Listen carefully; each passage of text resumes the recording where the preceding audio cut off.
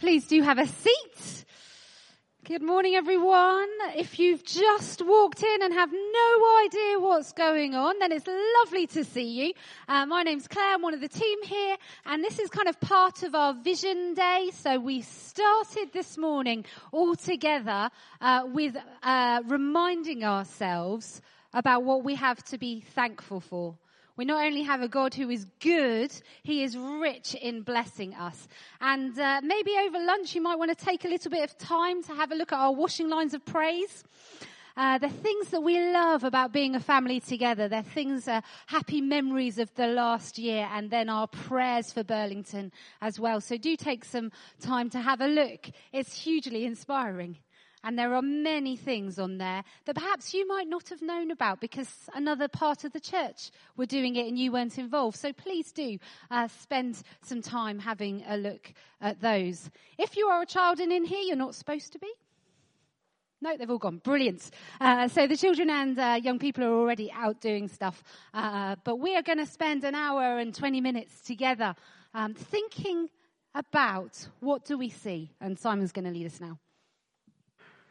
Great. Thanks, Claire, very much. Our theme for the overall day is thankful and generous. What do we see? We see a church that is thankful and generous.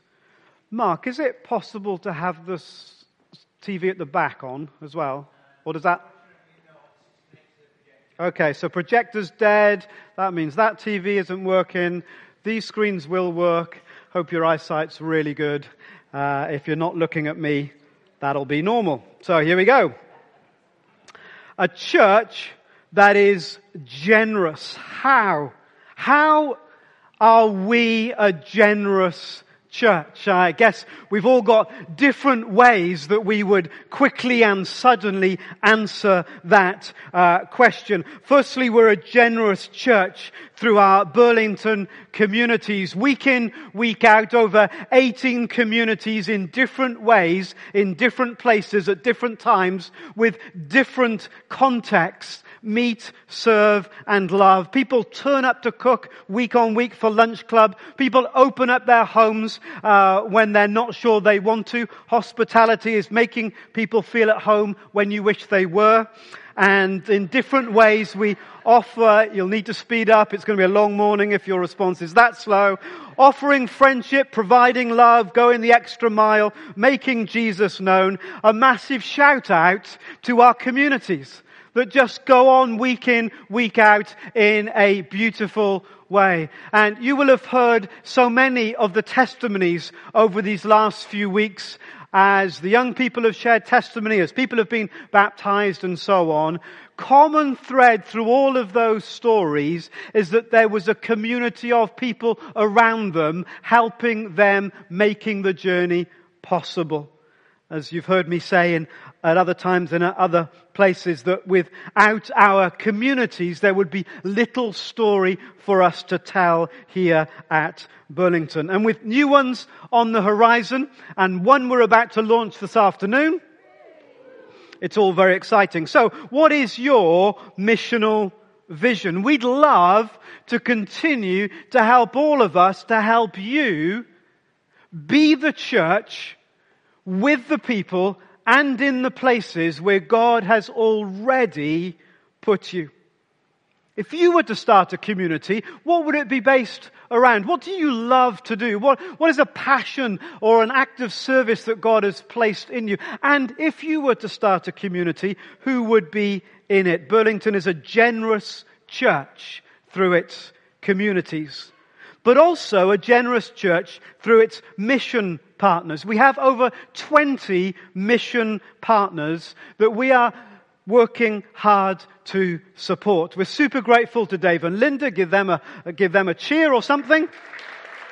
For helping helping us to promote them on a Sunday and pray for them.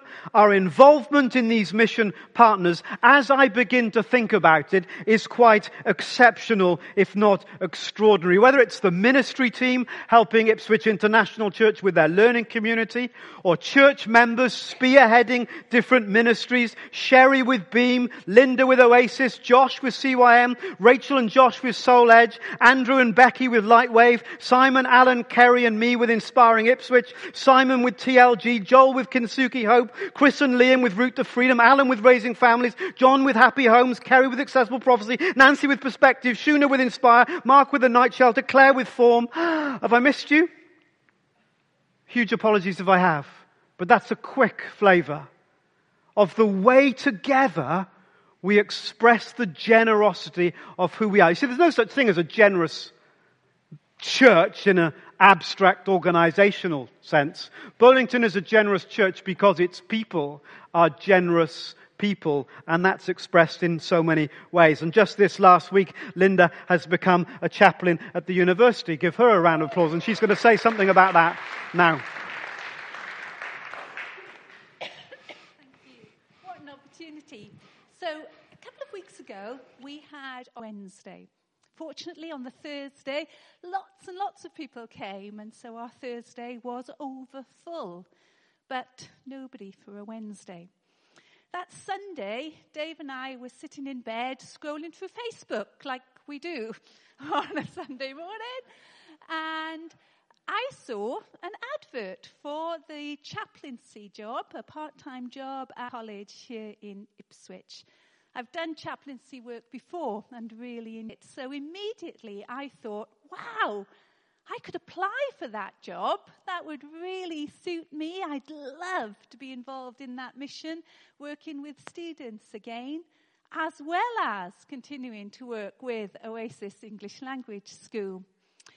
We came into church and somebody in church said, I'm really fed up of the way, or words to this effect, I'm really fed up of the way that people are always really thankful to God after they've got a job, but nobody ever says they're going to apply for a job, basically because they look really silly if they don't get it. So at the end of the service, I walked up to Simon and said, Simon, I've just seen this advert. I'm going to apply for this job. Will you be a referee?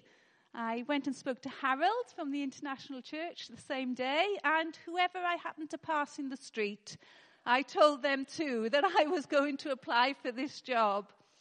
So I applied and was interviewed this week on Tuesday and was delighted that God has given me this job.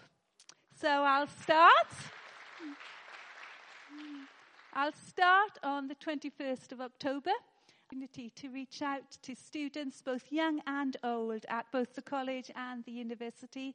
I'll be based there for 3 days a week, and I'll be doing language lessons on a Thursday. So it would be a great joy if you would join me in giving thanks and in praying for it as well. Thank you.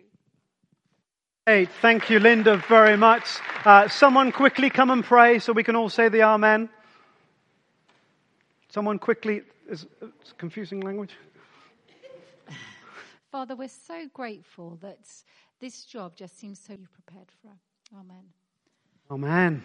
Amen. Great. So a generous church, Burlington Communities, mission partners, and quietly but year on year we give away around £35,000 to ministries locally and around the globe. That's no small thing, is it? And I'm sure you join me in being thrilled to be part of a church that wants to bless what God is doing to the ends of the earth. The generous church, Burlington Communities, mission partners, and our resource ministries, like prayer ministry that quietly goes on week by week. We don't often shout about it. People's stories are personal, but some beautiful, amazing, profound things happen quietly week by week in people's lives. Cracking Communication has seen people grow, not just in public speaking, but in speaking up and speaking out. I would have put down Cracking Communication as, in the earlier session, as one of my top memories of this last year. It's so simple in terms of what we're trying to do, but what we've discovered is that when you open your mouth and you talk about the truth that God's placed within you, something incredible happens. Let the Word of God dwell in you richly. And just a very simple exercise.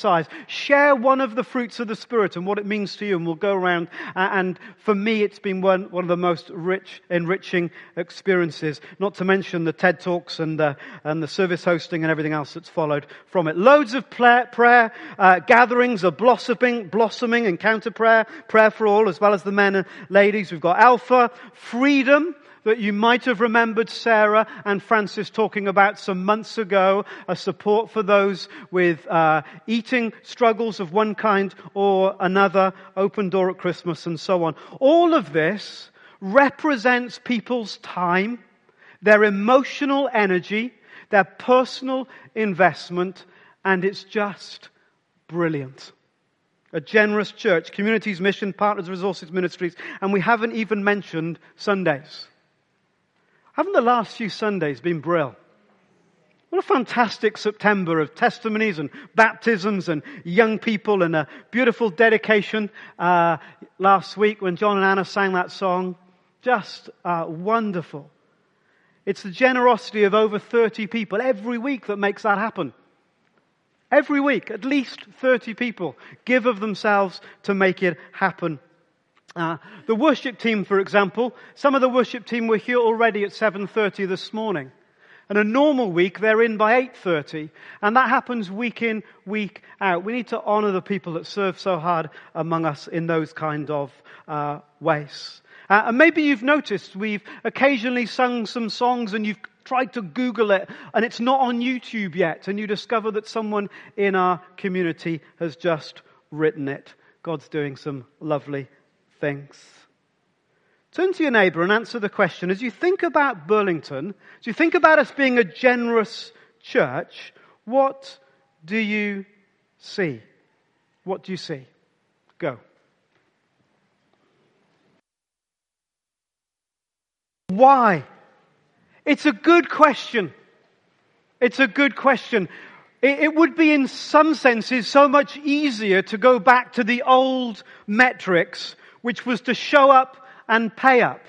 That's how we measured what was happening in church life. Certainly when I went through training, how many people showed up on a Sunday and how many people paid up into the offering, and you were either encouraged or disappointed depending on the results of those metrics. Why all this energy on communities and mission partners and resources? Firstly, because it's our calling.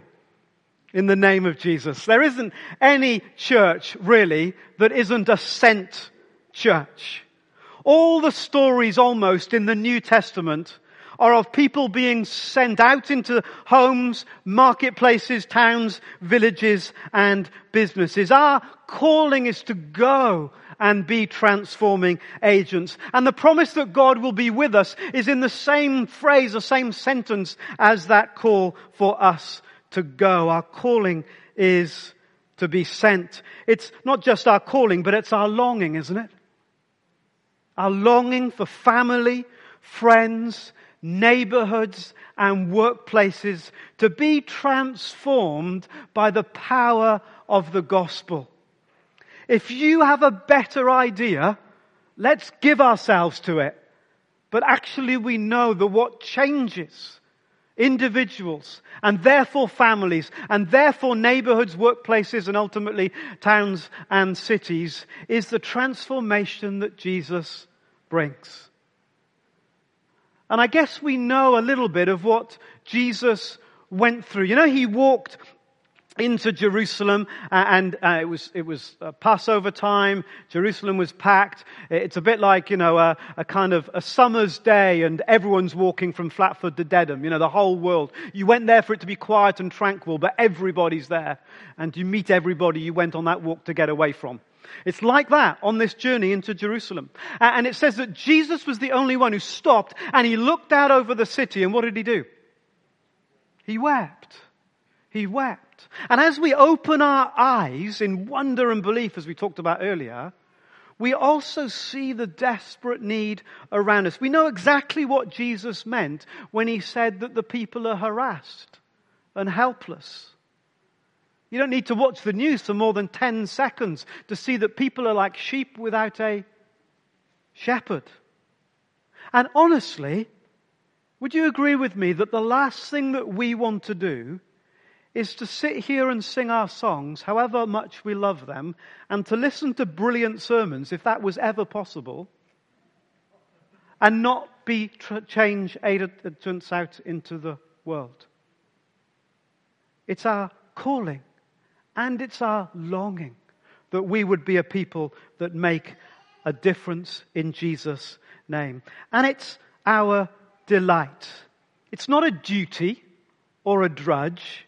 It's a delight. Partnering with what God is doing in the world is a privilege and an honor. It's not something we have to do. It's something we get to do. We can join in with what God is doing. When you see your friend walk towards faith, it's not a drudge or a duty, is it? It's a delight. As you see your friends baptized, it's a joy, it's an honor, a privilege that God would use you in some small part of his purpose in their lives. We get to partner with what God's doing in our lives, in our town, and beyond. So we're a generous church, not grabbing, but giving. It's a flow out, not a drag in. And Isaiah asked the question that we've been asking already this morning: what do you see? See, I'm doing a new thing. Now it springs up. Do you perceive it? Do you understand it? Do you comprehend it? Do you see it? I'm making a way in the wilderness and streams in the wasteland. Over a period of time, a number of different people have come to us and shared a picture that turned out to be the same. Carrie's just going to tell us a little bit about that.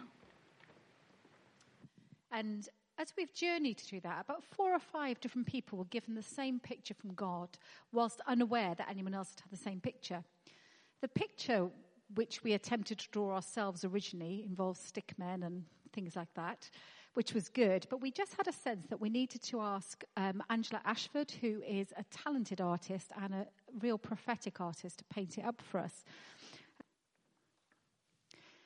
So the picture was always the same. It was this beautiful image of our church. Angela, by the way, thought she didn't do a very good job of that, which I'm sure what a good job would look like. But it always had water flowing out of our church. God said our church was becoming. And the words were a house of worship, freedom, invitation, happiness. And these kind of little groups of people represent different communities around our town. It always came along with some verses from Ezekiel 47. The water flows towards the eastern region and goes down to the Arabah, where it enters the Dead Sea. When it empties into the sea, the salty water there becomes fresh. Swarms of living creatures will live wherever the river flows. There'll be large numbers of fish because with this water flow, makes the salt water fresh. So where the river flows, everything will live. Fishermen will stand along the shore from En-Gedi to En-Gedi, not wither, nor their fruits fail. Every month they will bear fruit because the water from the sanctuary. We're also given this word, which is bringing what's underground overground. So we had a picture from somebody we know well in Sheffield that said they saw our church as the ginger line. Now, the ginger line is where the underground meets the overground in London. And there was a sense of God saying that what's going on in our church is going to become more visible, noticeable to our town, make a difference in our town. And actually for us, there was a sense of actually being a resourcing centre, which is happening more and more. But this is such a beautiful image, and as Angela painted it, she's kind of painted different sectors that we're already in, things like health, commerce, government. And where the colour is the fact that we're starting to make an impact. It's a bit like colour by numbers. Built to faith, you get to colour so many squares. I am joking. But this was a promise of what God is saying we're becoming as a church. This is who we are. Alongside that, we had another picture that's been very significant, which was the first picture was, and God said, this has the ability to feed many. I'm saying about our church, We may have looked prettier previously. If we just leave that up on the screen for a moment, we're going to worship together in just a second. So if the band want to come and get ready. Really big up there, so you would have all seen it. But try and look over there. And if not, get your glasses on or your magnifying glass out to have a look at this. You can obviously have a look later as well. But we're going to worship together. And I'd just like us to pause. What is God saying to you right now? It's a moment of silence. Having heard what Simon and Kerry have just brought, what is God saying? Perhaps one of those Bible verses really jumped out at you. Perhaps as you think about that river. God is speaking. Don't miss what he's trying to say to you in this moment. So as we sing, let's have ears to God. He's got stuff to say to each of us right now. Let's worship together. Let's remain in this attitude of worship. You might want to sit down and let's just use our God eyes and ears. What is he saying to you right now? I want you to imagine with me that you're sat in that river. The river of grace, the river of healing and freedom is over you and cleanses you. It's a river that can only be God. Let's just rest in that place for a moment. In the stream. You're looking from left to right. What's growing on the banks? You. Or perhaps ask a different question. Who is God sending you to? Where is God sending you? And let's sing them as a prayer. Let's ask God to open our eyes, to break our voice as we sing this next song. Let's stand together. Right. Okay. Thanks, everybody. I'm going to talk for a moment about money. When I say, in a second, I'm going to talk for a moment about money, I want you to say, yes, Simon, we'd love that. I haven't said it yet. In a moment, I'm going to talk about money. I feel encouraged, so I'll continue. You will know in your own family that it's not about the money, it's about the people and the relationships. And that sense of being a family is the biggest resource overwhelmingly. But you will also know that money does have an impact on all of that. Our greatest resource, our most precious resource is one another. And God's been so good to us. So good to us. But being God's family also requires some financial support. I want to paint a picture of where we are with our finances. It's not a new story. I hope you'll be familiar with it because you've heard John Chalmers, our treasurer, talk about it at a church meeting, or you'll have read some of the summaries that we put in the CM updates over the past months, indeed years. But as we talk about generosity, it seems right for us to pause for a few moments to mention it here this morning. Our recent story began when unexpectedly a local employer's matching scheme stopped, so that money that we'd expected simply didn't arrive, not just for the year we were in, but obviously for subsequent years. We had, therefore, an unexpected gap. Is there something on the TV screens? Because I have no idea right now. Okay, so there we are. There's an unexpected gap. Red was our expenditure, or red represents our expenditure. Yellow was our income. This is not to scale. I'm just painting a picture. Our church meeting in 10 days' time on Tuesday. You can have as much detail as you can possibly think about then. So there's this gap which we needed to set about closing. The only things we could do to close the gap was firstly to seek to reduce our expenditure, and the staff have been brilliant at helping us over these last years to reduce our expenditure. We've cut back on some of the things that we thought we could cut back on without significantly impacting our life together. And in part, or mostly in part, they've carried the burden for that. And it's worth us just acknowledging what both the finance committee and the trustees would say, that the staff have done a great job in that. And we need to be, as a church, grateful to them for it. In terms of increasing our income, there are only two options. The first is what we give. We're part of a church where we are solely and ultimately and only responsible for our own finances. Sometimes, if you've been part of other church streams and other church traditions, there is sometimes the understanding that there is a pot of gold somewhere from which we can draw. There might well be a pot of gold from which we can draw, but it is in our own pockets.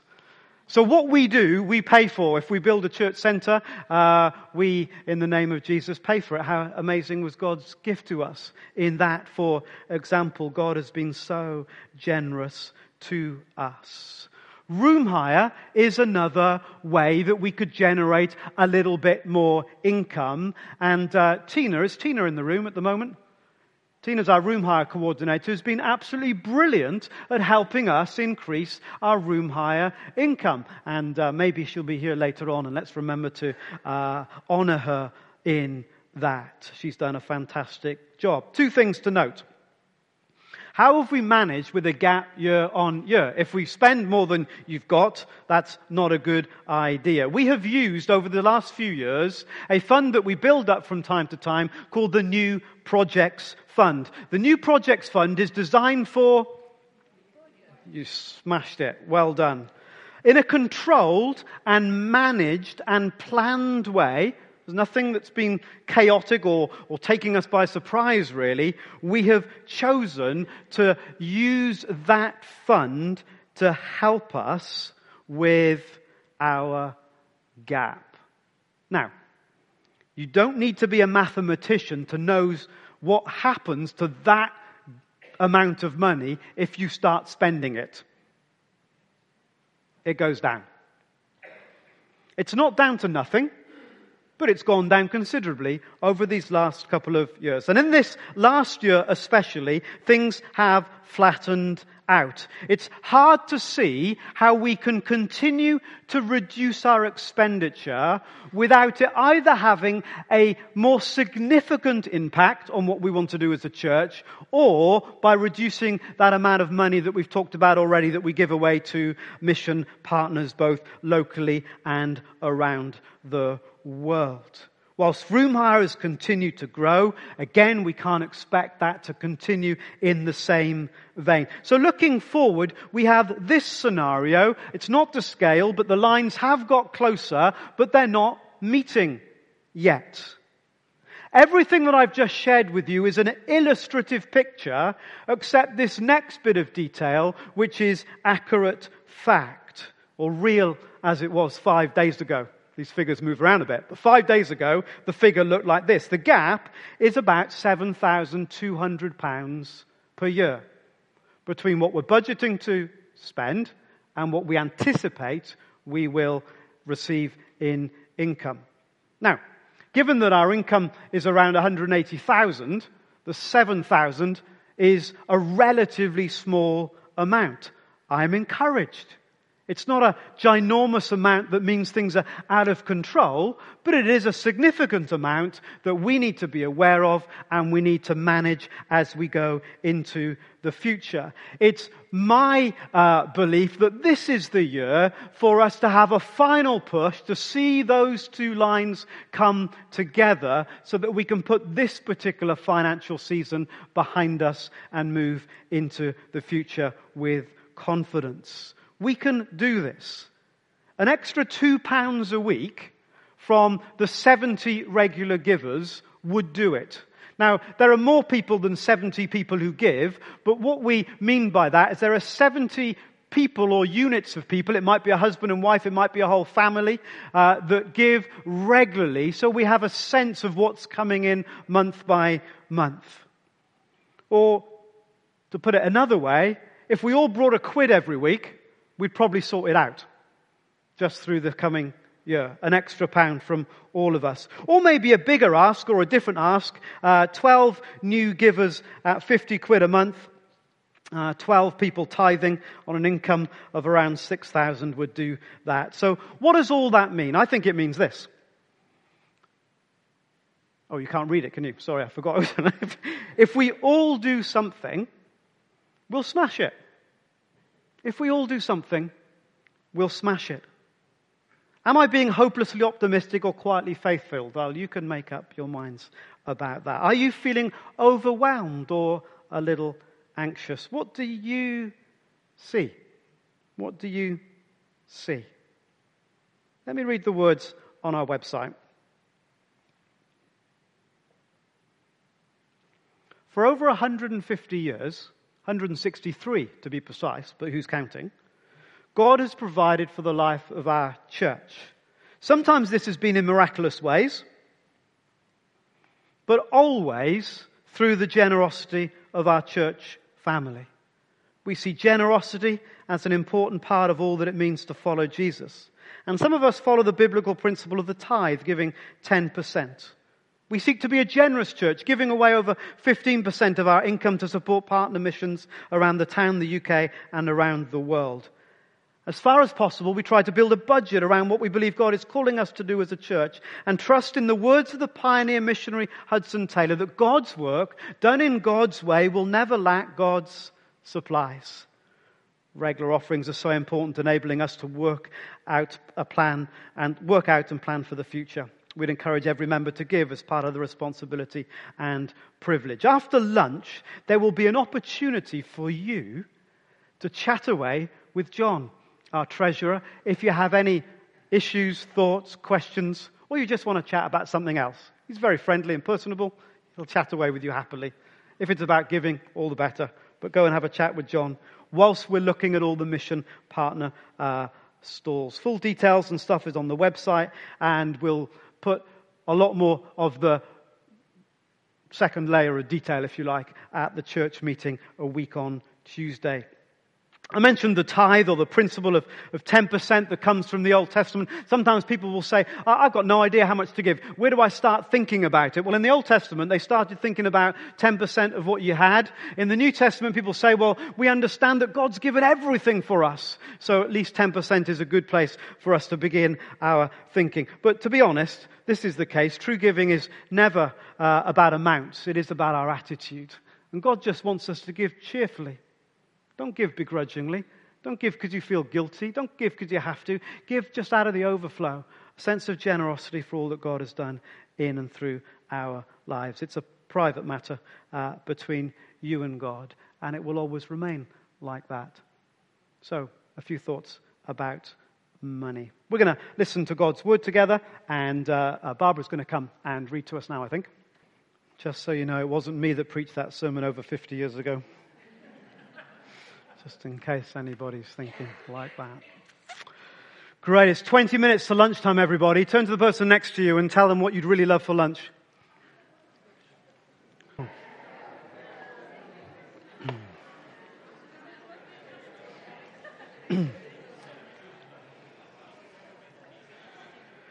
Great. May I invite you to our seminar at lunchtime, Coping with Disappointment.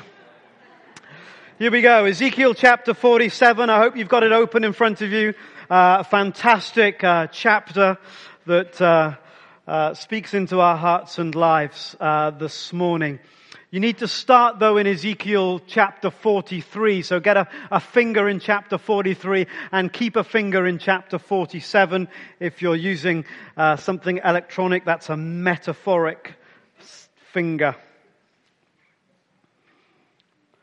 So in Ezekiel chapter 43, it's the moment when the temple has been restored and the people, after its destruction and the exiled people of God are coming back.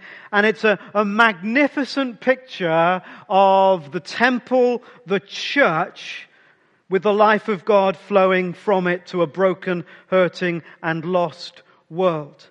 And in Ezekiel chapter 43, we are reminded that it is the Lord himself who fills the temple, who fills the sanctuary, who fills the gathering of his people with his glory. Then the man brought me to the gate facing east. This is verse 1 of chapter 43. And I saw the glory of the God of Israel coming from the east. His voice was like the roar of rushing waters, and the land was radiant with his glory. The vision I saw was like the vision I'd seen when he came to destroy the city, and like the visions I'd seen by the Kebar River. And I fell face down. The glory of the Lord entered the temple. Verse 5, the Spirit lifted me up and brought me into the inner court, and the glory of the Lord filled the temple. And we sing sometimes, don't we? Let your glory fall in this place. The glory of the Lord filled the temple. You notice already the references to river and water. River and water are in the scriptures so often a metaphor, a symbol for the life of God. The psalmist said, you'll know these verses maybe, there is a river whose streams make glad the city of God. Or Jesus says, whoever believes in me, as the scriptures said, streams of living water will flow from within them.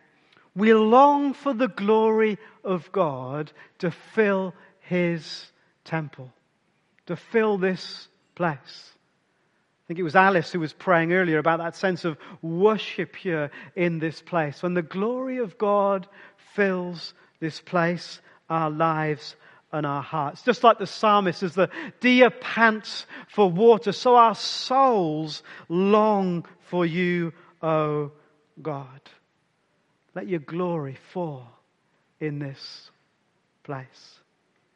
But notice what happens, and we're back in Ezekiel 47 now. Notice what happens to the life of God, the river of God, metaphor for the life of God. Look what happens to the life of God when the glory of the Lord fills the temple. Verse 1, the life of God flows from the altar. I've given you verse 2 as well, but verse 1, the life of God flows from the altar. The altar was the place of sacrifice. Every altar in the Old Testament points forward to what? Hello? Points forward to what? The altar on which Jesus died. So every altar, every sacrifice, every moment that they go through that ritual for the cleansing of the people, the forgiving of sins, it points forward. In fact, Hebrews said that is just a shadow, just a picture, just a symbol, just a glimpse of the real deal that's coming in Jesus. The life of God flows from the altar. It begins at the altar and flows from it. In other words, everything about our life together begins and starts and has its meaning in the death and resurrection of Jesus. The flow of the life of God comes quite literally from the altar, quite literally from the cross. The Son of God who loved me and gave himself for me. And when we think about where we might be sent, we must always have in our minds that we are sent to a people for whom God already loves and has already died. Whether it be people at the university or people at OSIS Language or people at Impact, people through Feet for the Street, people at a sewing cafe, whatever it might be, wherever, these are people for whom God has already died.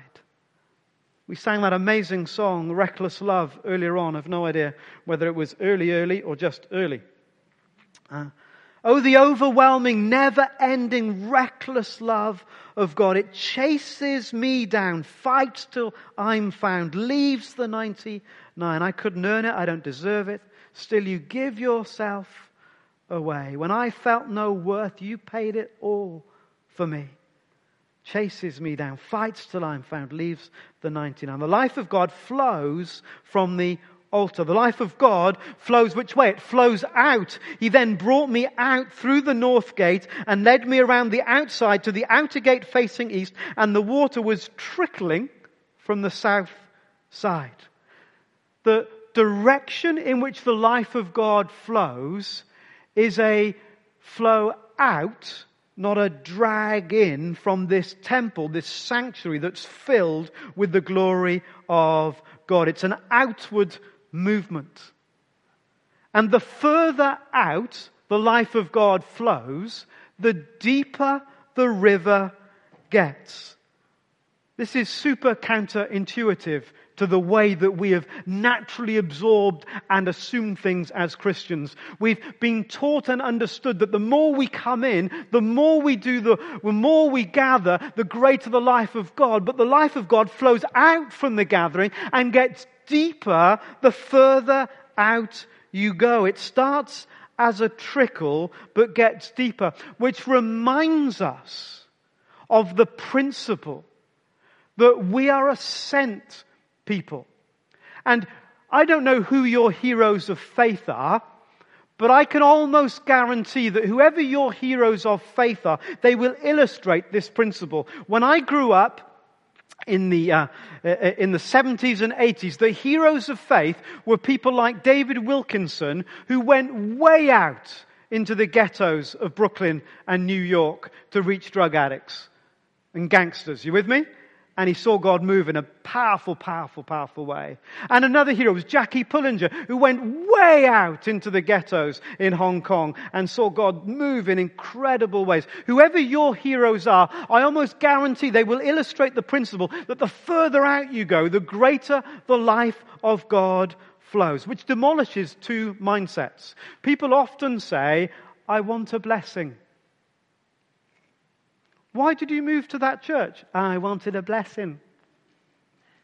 I wanted a blessing. You don't get a blessing in the church, typically. You get it in the life of God that flows out. Or sometimes people say, why did you move to that? I wanted to be fed.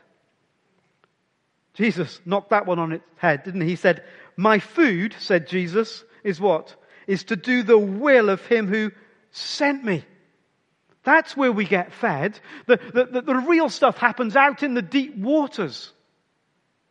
Even though the glory of God fills the temple, the life of God flows out. He brought me out through the north gate, led me around to the outside, the outer gate facing east, and the water was trickling from the south side. I love that, trickling. The life of God starts with a trickle. We can all start a trickle, can't we?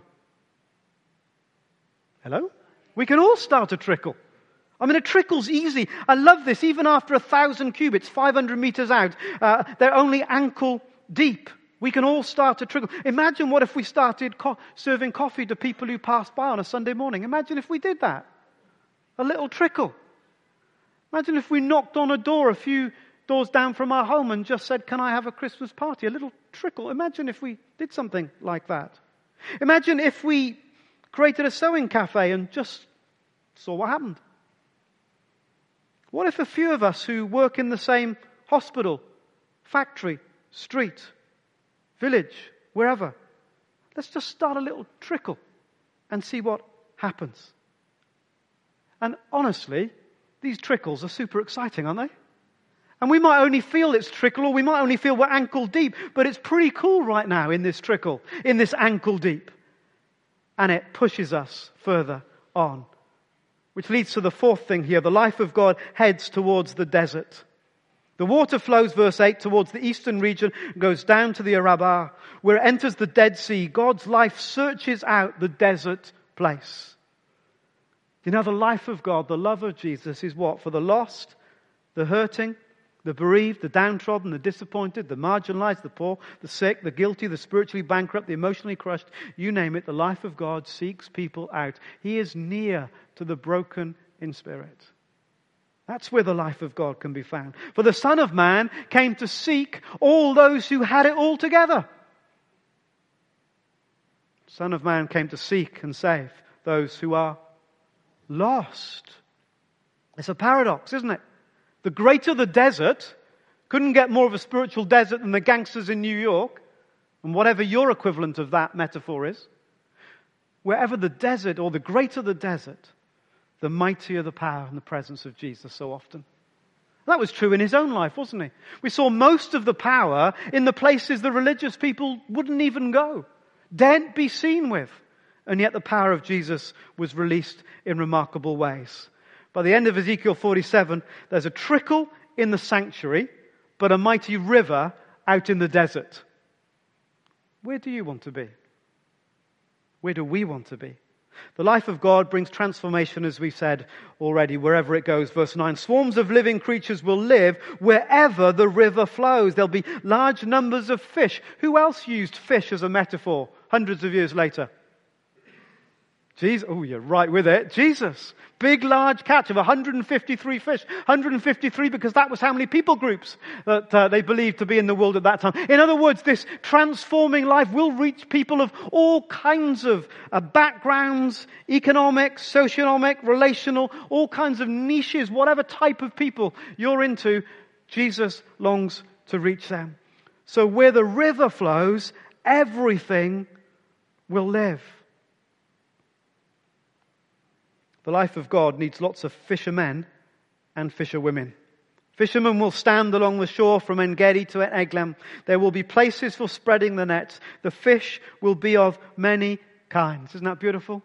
The love of God reaches all kinds of people. You know, the world is kind of both together and separate, isn't it? All kinds of different people. Think of a little group of people that you might have an affiliation with. People that love video games from the 1980s. Weird or what, but those people exist.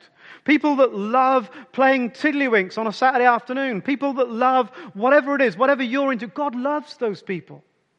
And they create their own little communities and their own little networks. Over the last few years, Evan and I have got into various sailing communities. And you think, God loves them and He died for them. And the river of God flows towards them. God's heart is for them. All kinds of fish.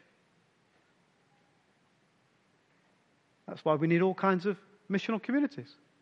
That's why we can need all kinds of partners. Have we got enough? No, not at all. Because there are all kinds of fish. Different approaches, different places, different people, different times. Jesus said, I'll make you fishers of men. The life of God still needs the sanctuary. Verse 12, fruit trees of all kinds will grow on both banks of the river. Their leaves will not wither, nor will their fruit fail. Every month they will bear fruit, because the water from the sanctuary flows to them. This place needs to be life-giving. It's not the life itself, but it needs to be life-giving, to let the life of God flow out. I'm not sure this metaphor is helpful, but I'm going to risk it. When I was a little kid, Scale Electrics didn't exist. Feel sorry for me? So we had this kind of matchbox car. See? And it would go around a track, and there would be like this mechanism. And when the car went into the box, it would be like a big elastic band that would somehow be released, and it would shoot the car out enough to go around the other loop. And somehow that sanctuary, that box, like our gathering, gives us that sense of flow of the life of God. But unless you go around the track, the box was pointless. And there's a sense in which what we do here is in synergy and dance with what God calls us to do as the river of life flows from the altar, from the sanctuary. Let your glory fall in this place and go forth from here to the nations. Nations. The nations. And then we've been asking the question today that Ezekiel asked, that Isaiah asked, that Claire asked, to put those in the same bracket. What do you see? What do you see? Right there in verse 6 it says, do you see it? Do you see it? Do you see the picture? Do you see what God is doing? What do you see? What would it mean to be ankle deep next year? What would it mean to head towards the desert? Do you see it? What do you see? I see a church that is thankful and generous. And the journey that God has us on is an absolute blast. And I pray above everything about today that you'll go home this afternoon. Super important, exciting things this afternoon. We're going to go around and look at our various mission partners, and we'll launch a community. We're going to hear about a way that we can get involved with one of those partners. We're going to share communion together before we go home, very promptly at 3. But my prayer is as we go home, we go, God's doing some great stuff among us, and we want to be part of it together. I see a church that is thankful and generous. Thank you, Simon, so much. So much in this morning already. You all look ready for lunch. So we're going to do just a couple of things before we do lunch. We're going to sing together in just a moment, and during that we are going to take up our offering. We want to thank everybody so much for bringing the harvest offering that you have of those kind of things. We're going to pray for it in just a moment. We're going to take up our financial offering. This is a way of us worshipping God. It is for those who are part and committed to this family. Simon's already talked about it, so I'm not going to say any more, but we're going to take the offering up as we sing together. If you have children, I think that the Sunday school children, the kids church team would really like to see you. So during this song, if you could go and collect your children, and then you may head straight to lunch, because those children will need feeding, I am sure. And then we're going to have lunch together. Thank you so much to everyone who's brought something to share. That's great. If you can head that way. This is family time, everyone. So help each other out. Help with the washing up. If someone can hoover afterwards, that would be great. So we are family together in this. Let's serve one another in that. And then we're coming back together, as Simon said, for more this afternoon to hear about how we can be that abundantly generous family together. So let's stand, let's take up our offering, let's collect our kids, and let's worship God, who gives us everything that we need, including faith. So, Father, we thank you that you gave it all for us. For God so loved that he gave, and we're never more like you when we adopt a giving, generous posture. For this harvest offering, we pray that every person that it touches, every person who feels on the outside would feel included. Every person would feel clothed, both physically through what we've brought, and emotionally, relationally, and spiritually. We pray for this food, that it would be to people more than just food, in the name of Jesus. And we thank you for the generosity that comes with our hearts.